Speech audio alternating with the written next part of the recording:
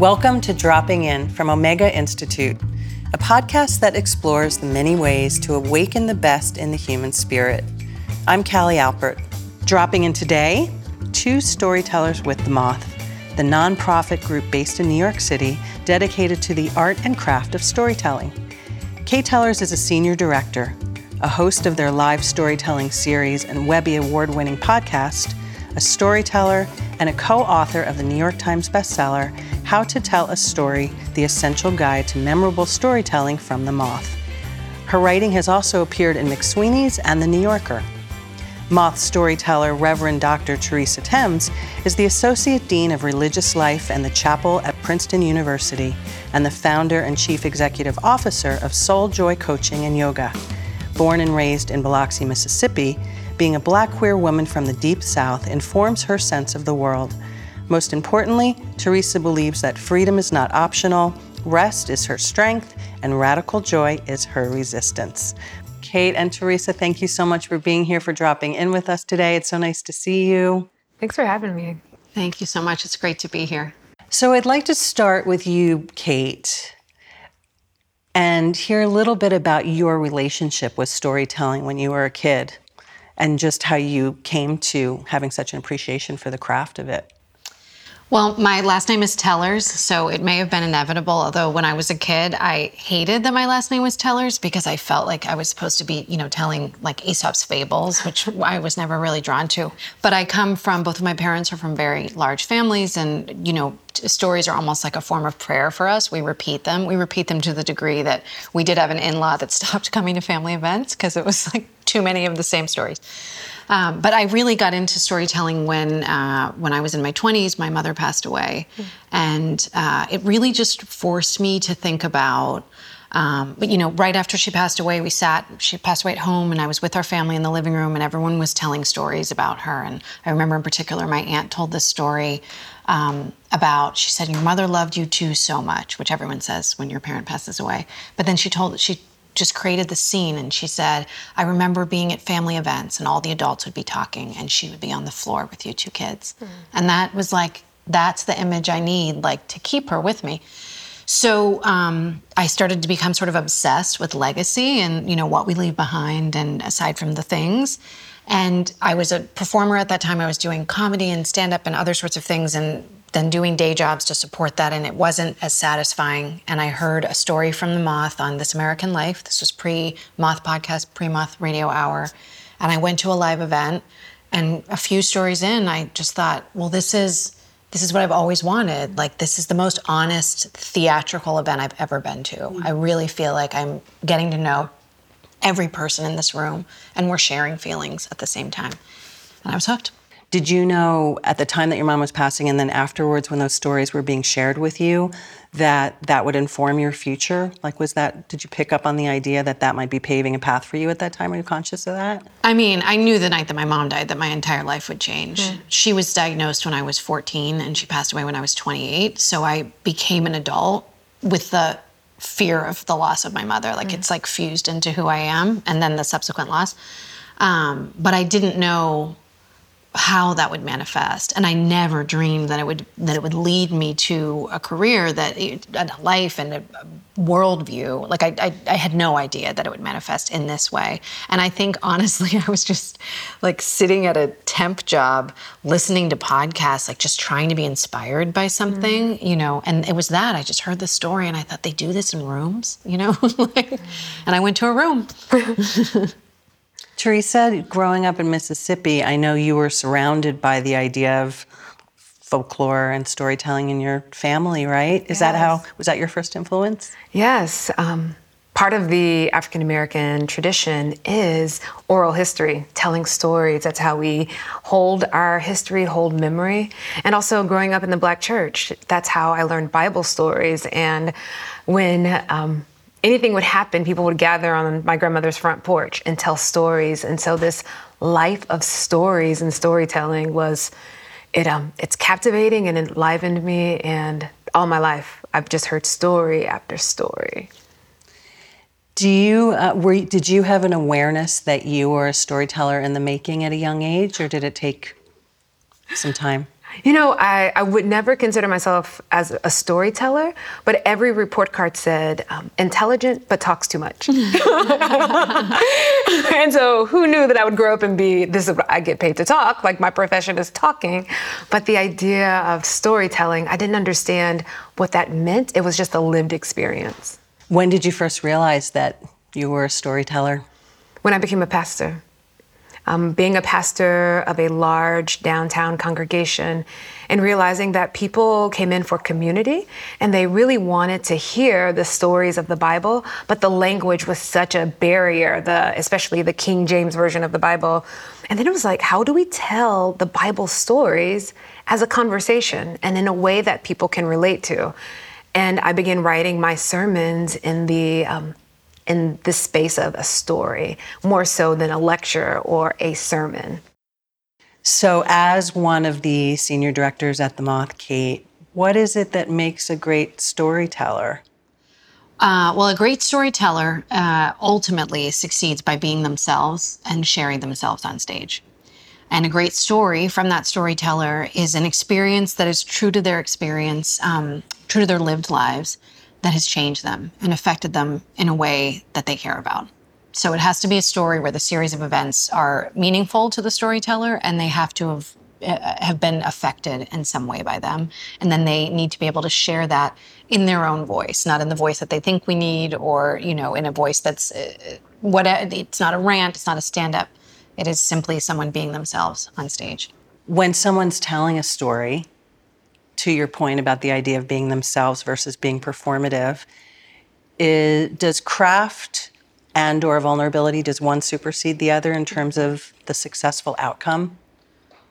Or do they equally coexist with each other? I mean, I think they have to coexist. I think if you're vulnerable to the degree that you have no perspective on the experience, if you're just sharing, this was a tragic event and I'm just going to share all of my pain, that's not a compelling story. That's something that, that doesn't connect you with your audience, except for that your audience may want to hold you, But if your story is neatly crafted, then you're veering away from truth, and vulnerability is like the sort of the naked exposure of our truth, if that's a definition that I just made up. But I would say that I would stand by it. So if it's simply crafting, we have many skilled storytellers in our community that can take any experience and make it into a story. There's a hollowness that comes from that if there's not a real truth at the heart of it. Do you remember the first time you told your story, one of your stories, and did you recognize in yourself a strong storyteller? I did. I was really nervous, and it comes from what you just said, Kate, a tragic experience, and I had a little bit of distance from it that allowed me to tell it in a way that I was like, oh, this thing is a story that I could share. And it ended up being comical and funny, but also healing for me because I had a distance from this tragedy, this very deep personal tragedy. Do you mind if I ask you a little bit more about that? Like, can you talk a little bit about that catharsis process? Did it happen before, during, after? It happened a little bit before. My sister died very unexpectedly from meningitis. And telling the story of growing up with her and her being a little bit older and all the fun we had, that the story wasn't so much about her death, but this life that we had together. And my sister died on my birthday. And her death on my birthday just gave me this drive of living so that I could have more stories to tell. And so it was centered around, oh my goodness, my sister has died. But in stepping back and thinking about the life we lived together, it just transformed the story from being this sad thing to comedy and adventure. Comedy and adventures. Does everybody have a story? And does everybody have a story that's worth telling? Oh, I mean, I fundamentally believe that everyone has a story and a story worth telling. Are they ready to tell the big stories from their lives? Are they a person that would be open to the process of discovering what those truths are and sharing them with a group? I mean, you may have a story and discovering your story might be where that stops. We don't all need to, of course, I love when people share stories with the world, but storytelling and the process of understanding your story can be valuable simply personally, simply for the act of self-discovery. Meta question, while we're in the space of an interview, Are you also, as part of you and storyteller or producer head, even editing or witnessing yourself answering my questions? Or is it easy to just be part of a conversation? I think in this context, it's pretty easy to be Yeah. part of a conversation because it's something that I love to chat about. You know, it's not like you're not asking me science. Not yet. I mean, we'll get there and we'll see what we can do. I'm very game. I'm incredibly game. Yeah. I don't even know if I'd know how to ask a proper science question. So I have you're no safe. idea what You're that safe. question It's would be. Fully creative, and maybe we'll get a little mechanical about stories. Teresa, you hold a congregation every Sunday? Every Sunday. Does that bring out your storytelling abilities in a similar way or a different way than standing on a moth stage? It's similar. And the one thing about telling a story is being aware of the audience as well. And being a pastor sermon writing, you write a sermon, and that sermon, you have to be aware of who's in the audience, how it will be received. And then you may write a sermon that's meant for 5 people, and then there's 500 people in the room, or a few thousand people who are coming in virtually. And how do you show up in the space? Throughout the pandemic, I was filming in a Gothic cathedral alone with a camera crew. And so how to relay this very intimately, talking into a camera with no one in the space. And so the idea of how do I get this across to this audience, whether they're in the room with me, whether it's 5 people or whether it's thousands of people that I don't see their faces in the moment. And do you have an answer to your own question? Yes, I mean, it's the power of telling the story and being as present as possible to the moment. I'd like to hear from you, Kate, how much the zeitgeist of what's going on in society informs the way you, the choreography of your events, the choice of storytellers. So I've been at the Moth for over a decade. We're 25 years old. I think I'm at 14 years. And when I started, we were explicitly internally like neutral. We don't want stories. Stories should be something that everyone can take in. If we come to people with an agenda, they'll hear the agenda and they won't hear it. And we don't come with an agenda. We want to elevate stories from people from all walks of life. That being said, we know the danger of neutrality at this point. We've all lived through that. And so we are very actively seeking out stories that challenge dominant narratives. We're seeking out stories that come from people who have lived experiences versus observed or been adjacent to experiences. We are looking when we do hear about something happening, you know, when you're like in the zeitgeist, and I'm like, where do we begin? Like, I don't even know what, you know. I know, it's so loaded. But we do look, we look for stories that speak to the themes and the issues of what people are experiencing, and we still would never have a story on our stage that would say, that's why you vote Kennedy in 2024. We would never ever do that, but we do hope that we have the opportunity to introduce people to people that would otherwise be strangers, and that can perhaps affect and open their worldview. Mm-hmm. When we were talking in preparation for our interview, Teresa, you talked so beautifully and powerfully about the opportunity at a place like the Moth and the craft of storytelling for lots of different voices to be in the same room, and how storytelling has the ability to break through those barriers of gender and race and politics and all the other innumerable things we could name. Can you speak a little bit more about that and how much that informs your participation with this organization? Absolutely. This is a divisive time that we're in. People have strong held beliefs and ideas, and it's easy to engage in passive-aggressive arguing, posting things, and to get people in a room to listen to a story, not to come and to argue their side, not to write a thesis statement, but to be in relationship around a story and hearing people come in to tell their stories, and from a different perspective or a different angle, it allows there to be a place of commonality, of intersection, and it really disarms the fuse of coming into battle. The space that I'm in right now in higher ed and a lot of conversations around freedom of speech, people come in ready. They're ready to argue their side. And something happens when they hear someone tell a story, and it may be a word or an experience or a time of day that melts away some of the divisiveness, and people can really hear one another. And that is the power of storytelling, that it invites you in, to lean in, to listen. And we do a lot of talking, but not enough listening. Definitely, and amen to that. And I feel like what I'm also hearing you say is that there's a great opportunity for humanizing way bigger topics that are so difficult to touch in so many other realms and forms of media, right? Absolutely. Just the idea of people probably being able to recognize themselves in most stories they hear. Some nugget inevitably is going to touch them. Is that your experience? Absolutely. Also, relationships matter.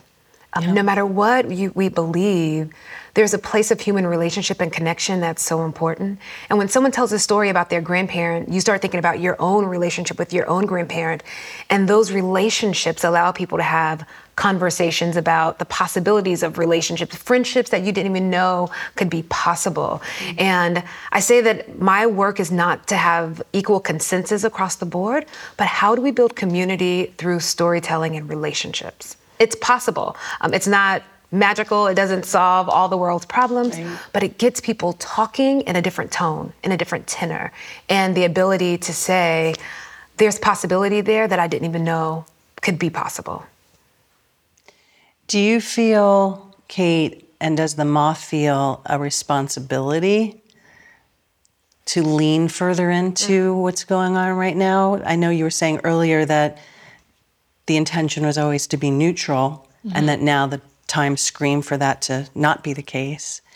But does it add a pressure to your organizing and sort of the choreography of all these events and choices that you're all making? Yes, of course, sure. I think with everything that's happening in the world, I think what we learn is that there's a lot of, to speak to the divisiveness, is that people don't understand on a human level what's happening with people that are not living their same lived experience. So it has, and also, we are, by nature, any of us at The Moth are big-hearted, very curious people that want to discover the world, that want to hear the other stories, that want to sort of understand. So certainly it has driven us to discover, voices that people aren't hearing, that touch communities that we don't already have a presence in. Certainly it's lit a fire under us. I mean, we're all storytelling evangelists, and we do believe that it can change the world.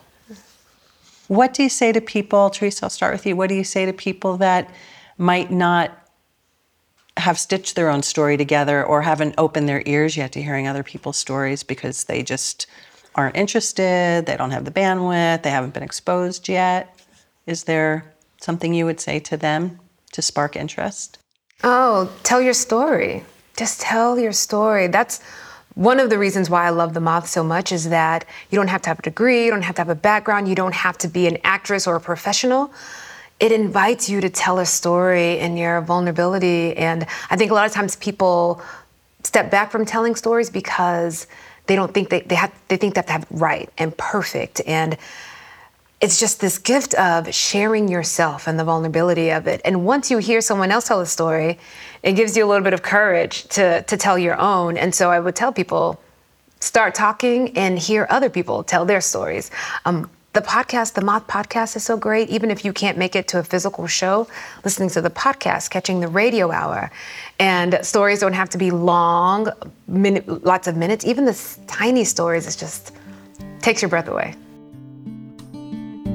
And now a word about Omega Teacher Studio.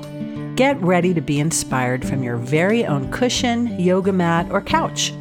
Omega Teacher Studio brings your favorite teachers direct to you, live and online, from their studios for 1+ hour classes on topics that matter the most. They're easy to fit into your schedule and affordable too. Learn more at eomega.org/studio. To receive a 10% discount on any Teacher Studio tuition, enter the code DI10 when registering. That's the letters DNI and the numbers 1 and 0. Now back to our episode. Kate, can you speak to the mechanics of the storytelling process and how you help your tellers to craft their stories? Moth events are a solitary microphone where the storyteller stands, and then we have a musician on stage that acts as the timekeeper since they don't use notes, and it is very exciting to be on stage. Should the story run long, the musician can play them. We find our storytellers in all sorts of different ways, which does inform the process. So sometimes people will come to us and say, I wrote this story and I wonder if it would work on stage. And then you're starting with kind of knowing pieces of what will be there. Sometimes we'll hear a recording of someone at an open mic event and we'll say that story that they told didn't quite work, but I love their voice. And I bet if we ask them more questions, there's all sorts of different ways. But once we start working with a storyteller, it is, to going back to what Teresa was saying too, is like so much of it is about just asking people questions and being curious. I mean, it is a bold and important act to actively listen to someone. And so it becomes a volley, and I think people find their stories by actually hearing that what they have to say is interesting and important. So we ask them questions until we feel like we have some sort of an idea of what the story is. So we'll talk to someone and say, okay, so we're going to tell the story about you finding a home during COVID and the process of doing it. Then we start to think, well, then we sort of map it out. So we'll start, where you live now. We know we're going to end in the home that you found.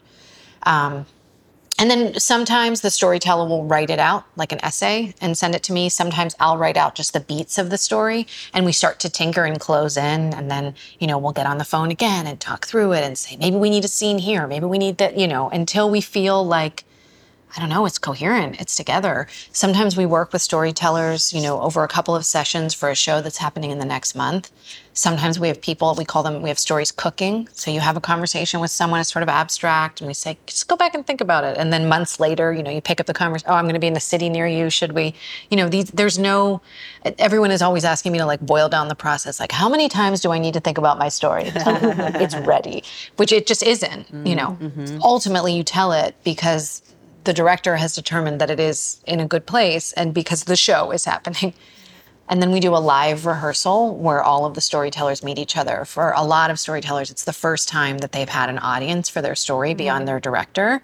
And for a lot of storytellers, that means it's the first time they've ever had an audience ever, even though it's just 5-6 people in a room. So brave. And it is, as we'll always say, when we tell storytellers, we play houses that are thousands of people.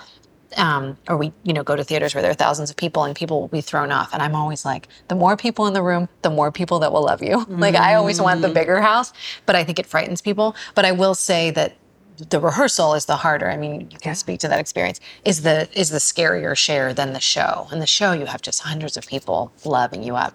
So they share the story in rehearsal, and then 1 or 2 days later, they go on stage and share it on stage. Teresa, can you put your finger on what being in the room at a Moth event feels like? It's contagious joy. It really is. I recently did a Moth show in Anchorage, Alaska, and it was in February, so cold, dark, and we'd been through COVID, and we've taken for granted that we could gather. We've taken for granted that we can be with people. And so I say that to say the room was electric. It was a sold-out crowd. People were ready. They were hungry to hear a story. They were ready for it. And as soon as the first storyteller started, people were in it. The laughs and the sighs and people just love being together and hearing stories. So it's contagious joy. And it is so much love and so much energy. And you feel it in the room. And I've missed that. I've been talking in empty spaces. And so to be in front of a live audience again and to feel and see people light up in real time, not on a Zoom delay, it's a gift. It really is a gift. Do you think, to that point, that people are looking for inspiration, education, community, all of the above? Do you have a sense of that now from your storyteller head? When you're in the room, do you sense what people need? Does it matter to you as one of the performers? I don't take for granted. I don't like to waste people's time. And we're always so busy. So what does it mean for someone to leave wherever they are, to buy a ticket to show up and be in the room with other people. And then like the gift of being present in a room. And so I think people want to be together. People want connection. And as a storyteller, I am there to connect, not just to tell my story, but the power of a story is that it's connecting. And you can see it connecting with people. And then afterwards, people come up and they'll point out something, or they'll tell you their story, or they'll tell you the time they were in that place. And so I think people come out because they want to be together. You could stay home and watch commercials and get stories all day long, but being physically together, we appreciate that more now than I think we ever have before.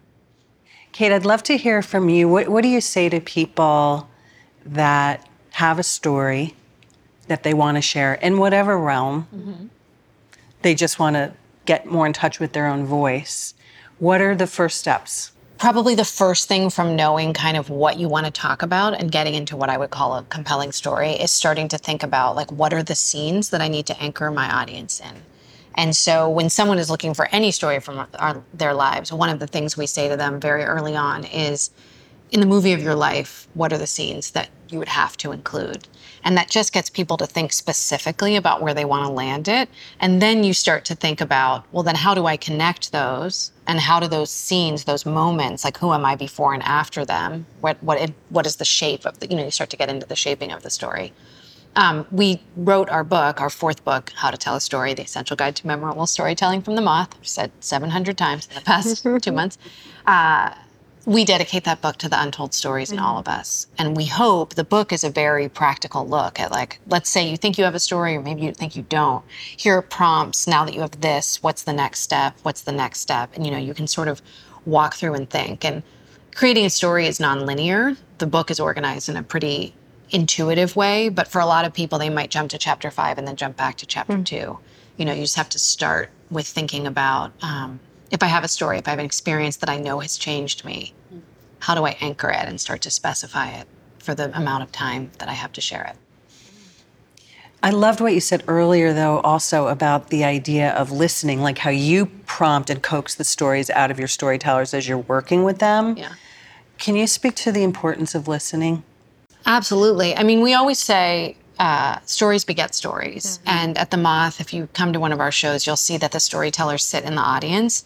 And I mean, we're very lo-fi in many ways, but that's not just because we don't want set pieces. It is because we want to communicate this idea that everyone in this room has a story. It just so happens that these 5 people are going to be the people that share them first. But the dream is that you'll hear those stories and not the dream. I mean, our dreams have come true. People hear stories, but then they relate to that. And then they turn to the person next to them and they say, well, I saw myself in this, or I didn't realize that this was an experience that could happen. We stand by our mission, which is we celebrate the diversity and the commonality of the human experience. Mm-hmm. And that idea that someone can tell a story that's about a series of events that might open our eyes to a series of circumstances we've never heard before. But a great story also has like a common human thread. So we may not have ever had the experience, but we felt alone, we felt heartbreak, we've fallen in love, like these common feelings that exist as part of the human condition that will resonate with someone and prompt something that then they can share. I'd like to ask both of you this question. I'm sure it's not the first time you've been, Kate, that you've been asked this. Teresa, I'd like to start with you. Do you have an outstanding Moth moment, a story you heard that sticks with you more than many or most others? Absolutely. Excluding your own. No, absolutely. It's the story from a comedian. It was about, I think it was entitled The Best of Times and the Worst of Times. And this comedian's daughter was dying and his comic career was rising. And he would tell stories. He was telling jokes on television, getting deals. And then his young daughter had cancer. And so this place of making people laugh and also trying to keep together his family. And every time I hear that story, I'm just like, because a lot of us know what it's like to have public lives and we're performing and then have private lives that are eating us alive. Just now thinking about it. Yeah. I love that story. Anthony Griffith. Yeah. Love it. Good. So good. Do you have I won't ask you what your favorite story is, because that's probably not a question I can ask you or that you can answer. I can ask you. Do you have a standout recently that moved you? part of my job is that I sort of just fall in love with people over and over again. And I have this enormous privilege where people come to me and then are just like, I'm going to dump my life out. We always say it's like dumping a purse out onto the bed and then picking up pieces. That people just dump their lives out and you make sense of it. I'll tell you this is slightly abstract, but slightly specific and not recent. So edit as you go. But in my early times of teaching workshops, and this is an experience that like just solidified it for me, that has played out in different forms since then. Part of my job is that I go into different businesses and they use storytelling both as a communication tool, as a way to build internal culture, as a way to connect people that work together. And that can be hard for people because they are in a professional environment and they have this person from an arts nonprofit coming in and saying like, be vulnerable. And so it's daunting for me because there's what I always felt, something I needed to break through. So I had a small breakout group and everyone was sharing, and there was a guy, arms crossed, who said, I don't have a story. And I remember saying to him, I just felt like it was so I just have to crack this person. And I said something like, I know you've had changes in your life. And I said, can you tell me, I heard you're a parent. Is there anything that, that's a transition from being not a parent to a parent. And it was just the question. And he was like, oh, and he told this heartbreaking but gorgeous story about when their child was born. It was a difficult labor. And he thought at one point he'd lost his wife. And it was so human and so vulnerable. And everyone in the room at that point had shared, and he sort of pushed us to a different space. And I just thought, like, this is why we do this. This is not what the energy of this room felt like when I walked in. And all of these people have just softened, together in this sharing. And it made me, it's what excites me when I go into places, particularly in businesses that don't know us necessarily in the same way that other people do, that I get to be that sort of gateway into, okay, this is a different way of speaking with the people that you're with every day. Just the opening up process. The word that's looping in my mind right now is intimacy. The idea that you're flooded by that all the time. It sounds like you're creating all the time as a safe place for people to be intimate and vulnerable. I love to laugh and cry with strangers. It's the greatest thing. Yep. And to the point where my co-authors tease me about saying this because I say it so much, but I will say that first night at the Moth, the theme Beginnings, what really hooked me is I felt like everyone in the room was breathing the same breath. And I'd been in theater for years and I knew how to get on a stage and make someone laugh, but that felt like an exchange. And this felt like just this connection where every one of us was just completely present, sometimes laughing, sometimes crying, sometimes quiet, as these 10 strangers got on stage and told the truth about themselves. And that to me is so exciting that we can feel that connection to so many people at once. Storytelling is gift and it's holy.